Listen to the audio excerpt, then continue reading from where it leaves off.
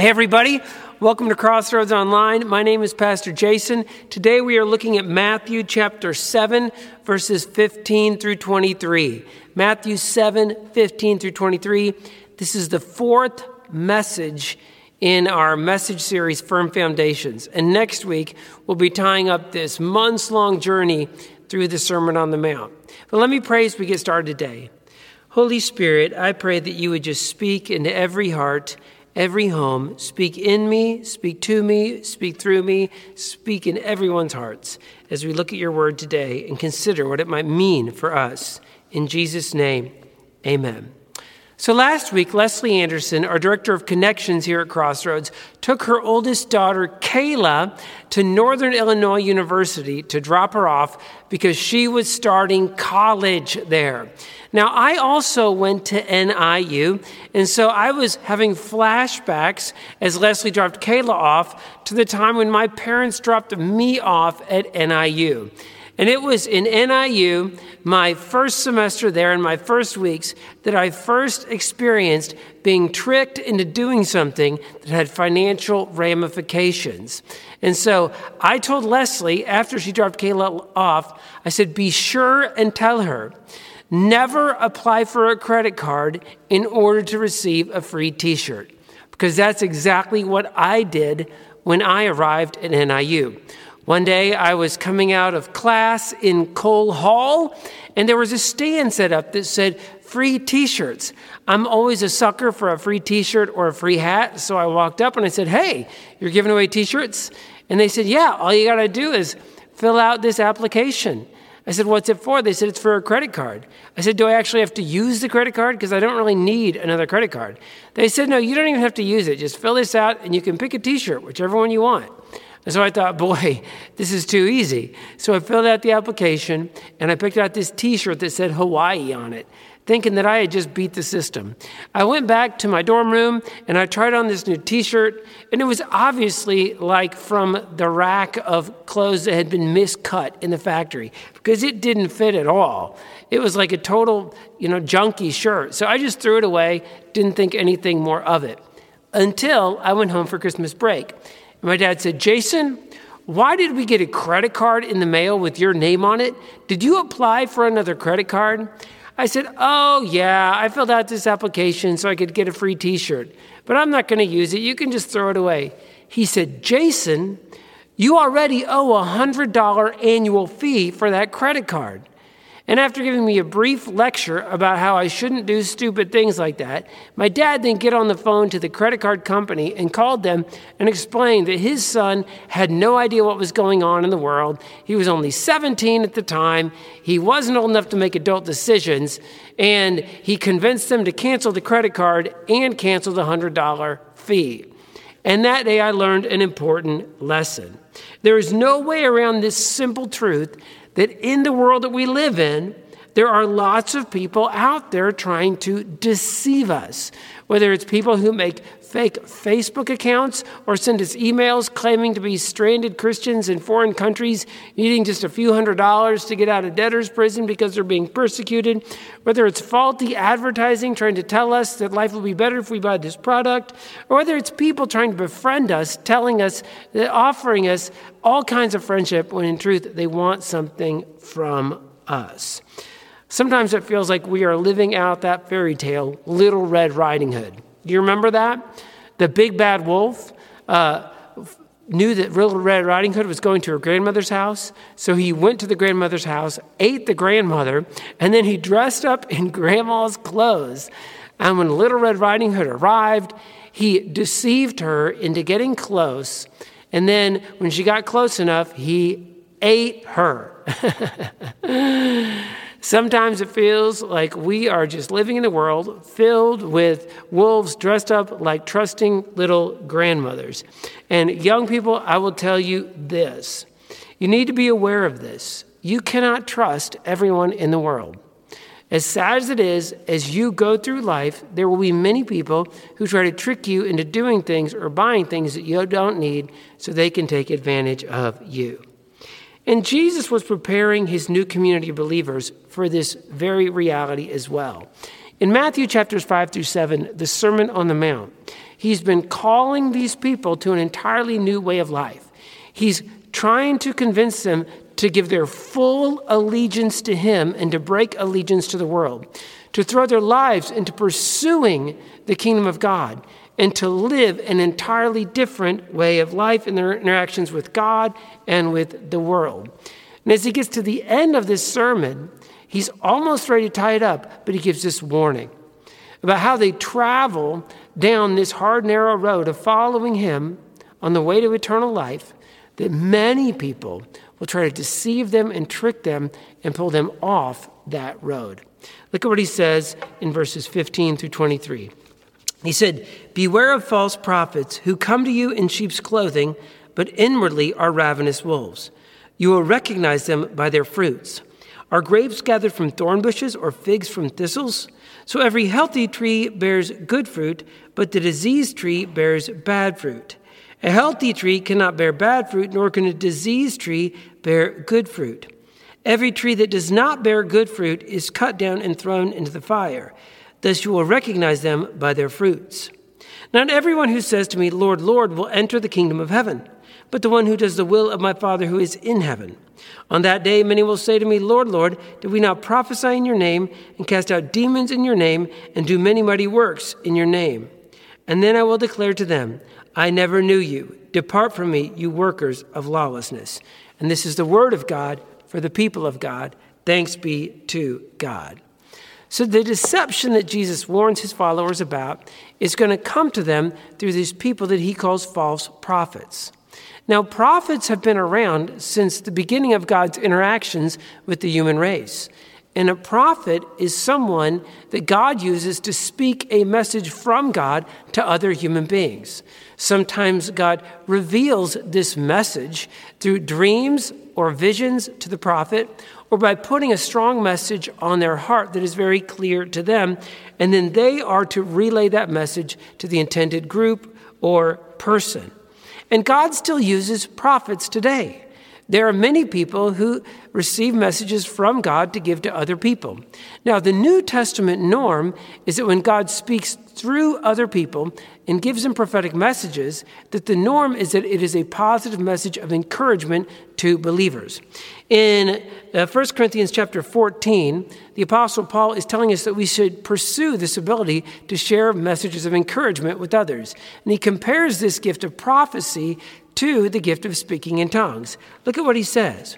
He says, "Pursue love and earnestly desire the spiritual gifts, especially that you may prophesy. For the one who speaks in a tongue speaks not to men but to God, for no one understands him, but he utters mysteries in the Spirit. On the other hand, the one who prophesies speaks to people for their upbuilding and encouragement and consolation. The one who speaks in a tongue builds up himself. The one who prophesies builds up the church." And the scriptures paint this picture of in the last days when the Holy Spirit would come, that God's sons and daughters would prophesy, that we would receive messages of encouragement and consolation from God to speak God's word of love and direction into other people's lives. So we should pursue this special ability that the Spirit gives. But the problem with prophets is that they are easy to imitate. And since the beginning, there have been fakes who pretend to be speaking on behalf of God, special messages from God, but they are not being truthful. And Jesus says they look like sheep. They look like they can be trusted, but they are like ravenous wolves on the inside. In other words, in our day, they may be sweet, they may be looking like Christians or very devout, they may be very dynamic speakers or persuasive leaders, but they have wrong motives. A lot of time people claiming to be prophets, they just want your money or they want to take advantage of you. They're trying to make a name for themselves. They're trying to build a fortune. Sometimes they might even be trying to take advantage of you physically. And over the past 100 years, there have been many false prophets. Yes, in the last 100 years, there have been large numbers of people claiming that Jesus will return on a certain date. And then the date comes and goes, and it reveals that the prophet was wrong, that he was a liar. And sometimes thousands of people had made life-altering decisions because they believed that this prophet was correctly indicating the time of Christ's return and the end of the world. and then people are disillusioned. People give up on Christianity. These are false prophets. In the last couple of years, there's been a lot of confusion because people who claim to have the gift of prophecy predicted that President Trump would stay in office for a second term. And then when he didn't, many people got really upset at these people who prophesied this, and it's caused a lot of confusion within Christianity. And false prophets make Christianity look unbelievable. In addition, in our day, there are many high-profile Christian speakers who have used Christianity to build a platform, to build their own personal brand, and have accrued large amounts of wealth and power over others, but then they've revealed over time that they were not genuine. And sometimes these guys, you see them, they're wearing $1,000 tennis shoes. Many of them, they look very successful. Some of them are built like members of the Avengers, and they attract large audiences. They're very motivational. But I will tell you this, in the 20 years that I have been a pastor, almost every single famous Christian speaker has proven to be some kind of false person over time. Sometimes we see that they had bad motives and they get fired because they use their power to take advantage of people sexually. Sometimes we find out that people who wrote books on humility were actually abusing their power behind the scenes. People who are writing on integrity were taking advantage of people in their personal relationships. Some people who wrote books on financial management according to God's principles are in jail for misusing money. And part of the problem is our obsession with celebrities in social media. Because we can fall in love with what people look like from a distance without knowing who they are up close. And this is extremely dangerous. We can fall in love with a speaker who is writing what we want to hear, who is saying what we want to hear, who looks like we want to look, and we don't have any idea what they're like in their personal lives. And Jesus says you're going to know whether someone is true or genuine by their fruits. Now, part of that is the long-term effects of their ministry. If they prove to be fraudulent, you say, well, they were fraudulent. But it also has to do with the fruit of their character. I don't think Jesus is saying, well, you'll know whether they're authentic by their number of followers. Now, I don't think number of followers is any indication of whether someone is truly in sync with God. I mean, Adolf Hitler had a whole nation believing his baloney, and millions were murdered. That has no indication that he was in line with God's will for humanity. No, success does not mean alignment with God's will. What he's talking about, I believe, is the fruit of character. Do their personal lives exude the fruit of the Holy Spirit? Paul wrote in Galatians 5, the fruit of the Spirit is love and joy and peace and patience and kindness and goodness and faithfulness and gentleness and self-control. And many of these qualities only become evident if you know someone. You can't tell by someone's public persona what they're like up close. And almost every Christian celebrity who has been fired or gone to jail didn't do so because of what they said on camera, but because of who they were in private. And this is a good reminder for us in every sphere of life. People who look great from a distance, who have achieved the status symbols that we seek after, many of them personally, their lives are in shambles. They don't have faithfulness or goodness or self-control, and their personal relationships are a train wreck. One Christian influence that you can know up close, who is the type of person you want to be, that you can get to know and learn from, is better than 100 celebrity Christians who speak what you want to hear. And then Jesus goes on to paint a vivid picture of Judgment Day. He says in verse 22, not everyone who says to me, Lord, Lord, will enter the kingdom of heaven, but only one who does the will of my Father who is in heaven. On that day, many will say to me, Lord, Lord, did we not prophesy in your name, and cast out demons in your name, and do many mighty works in your name? And then I will declare to them, I never knew you. Depart from me, you workers of lawlessness. Now here Jesus is continuing on with his discourse on these false prophets. These leaders deceived many with their charisma and with the stunts they were able to pull off, and they even used Jesus' name to do it. But the whole time, Jesus knew in their hearts that they didn't know God or sincerely seek to do God's will. And in their final attempt of deceit, they'll try to trick Jesus into honoring them in eternity. And Jesus will say, guys, we didn't know each other. We never knew each other. And this points out the secret that Jesus gives to true eternal life. In the end, it will all come down to whether we have a personal relationship with Jesus Christ. Not just did we know who he was, but did we know him personally? It says in John chapter 17, verse 3, this is eternal life, that they may know you, the only true God, and Jesus Christ, whom you have sent.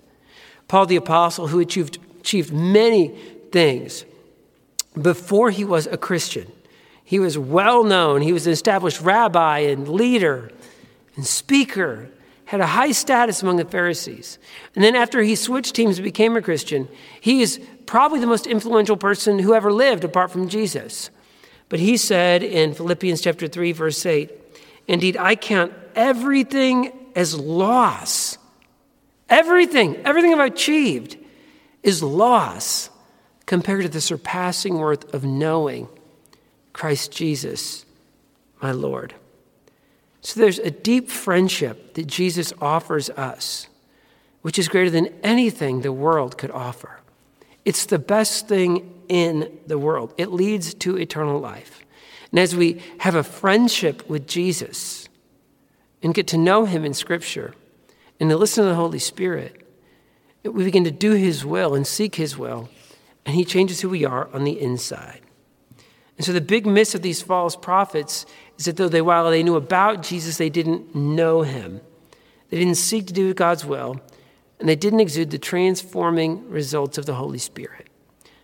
Let me tie this up with 3 applications. Number 1 is this. It's be careful who you allow to influence you.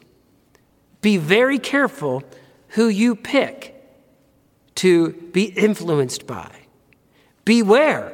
There are many deceivers, false prophets out there who look great on the outside, but inwardly are not even close to the type of person that you should want to be.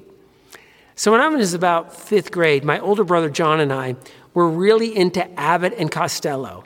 Does anybody remember those 2 old comedians? Yeah, Abbott and Costello.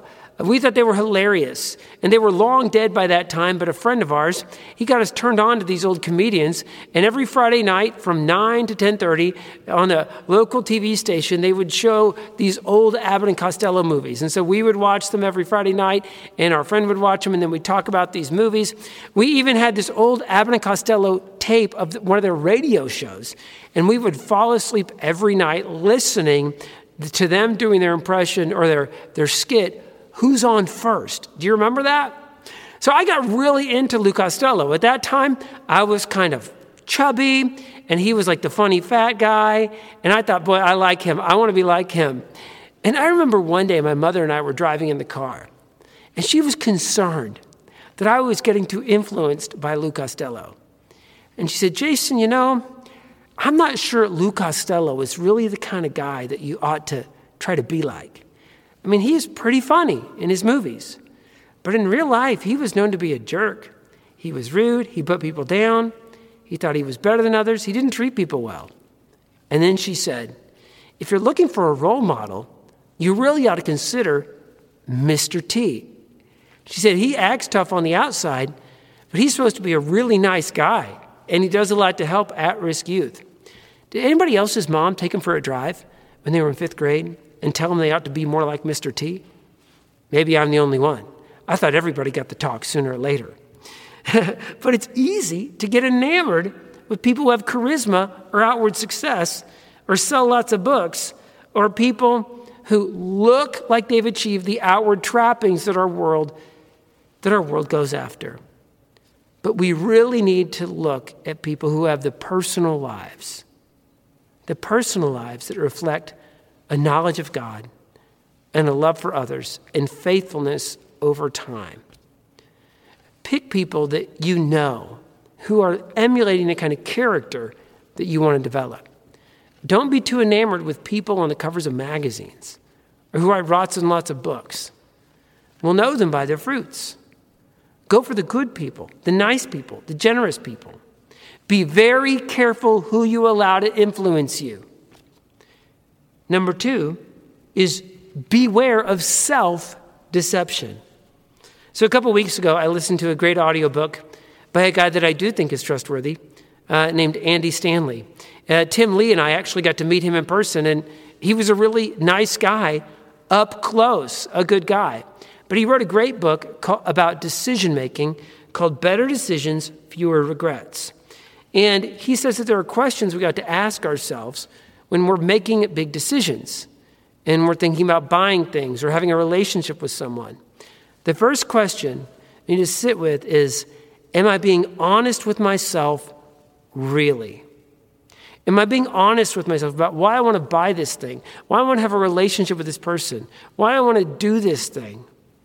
And he points out examples from history and from the scripture about how we have this incredible tendency towards self-deception. The prophet Jeremiah wrote in Jeremiah 17, verse 9, the human heart is deceitful above all else. We have this incredible tendency to deceive ourselves. And one of the problems with the false prophets is that they believe their own lies.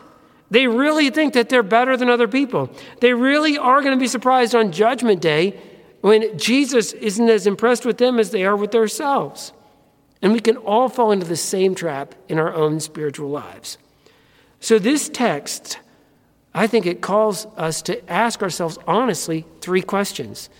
Number 1 is, do I know Jesus personally? Really? Do you really know Jesus personally?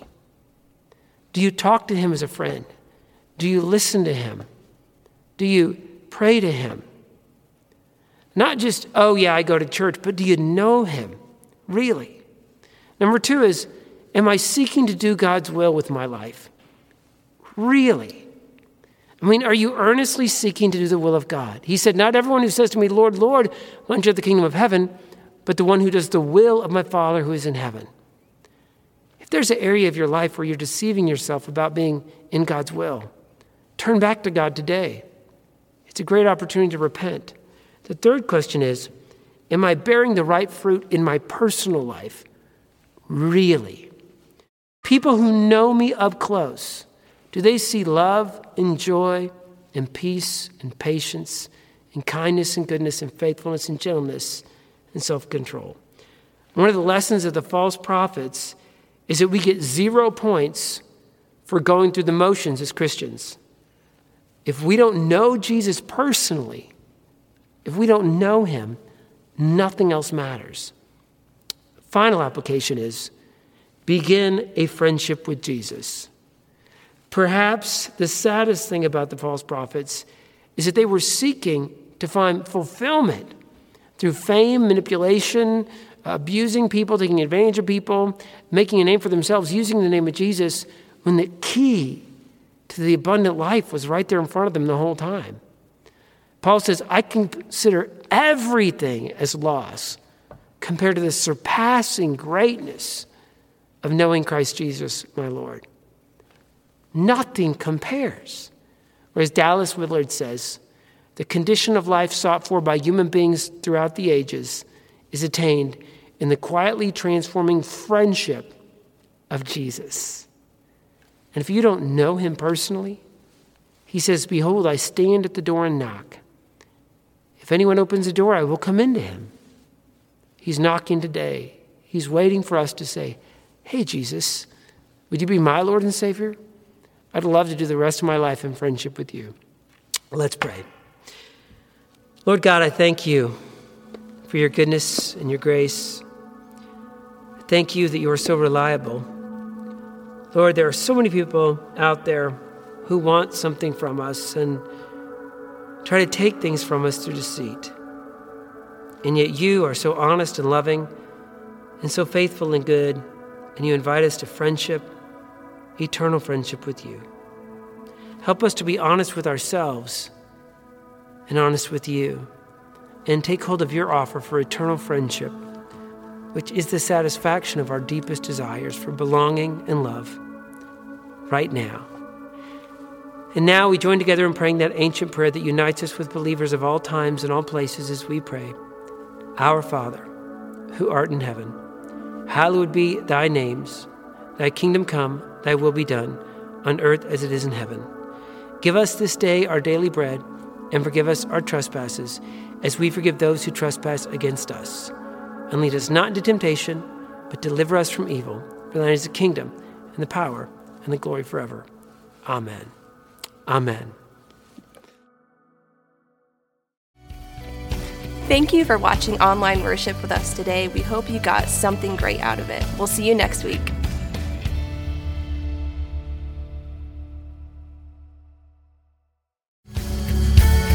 Thank you for listening to our podcast. Be sure to subscribe so that you can be notified of our most recent content. If you have any comments or questions for us, feel free to jump over to WashingtonCrossroads.com. Thank you again and have a great week.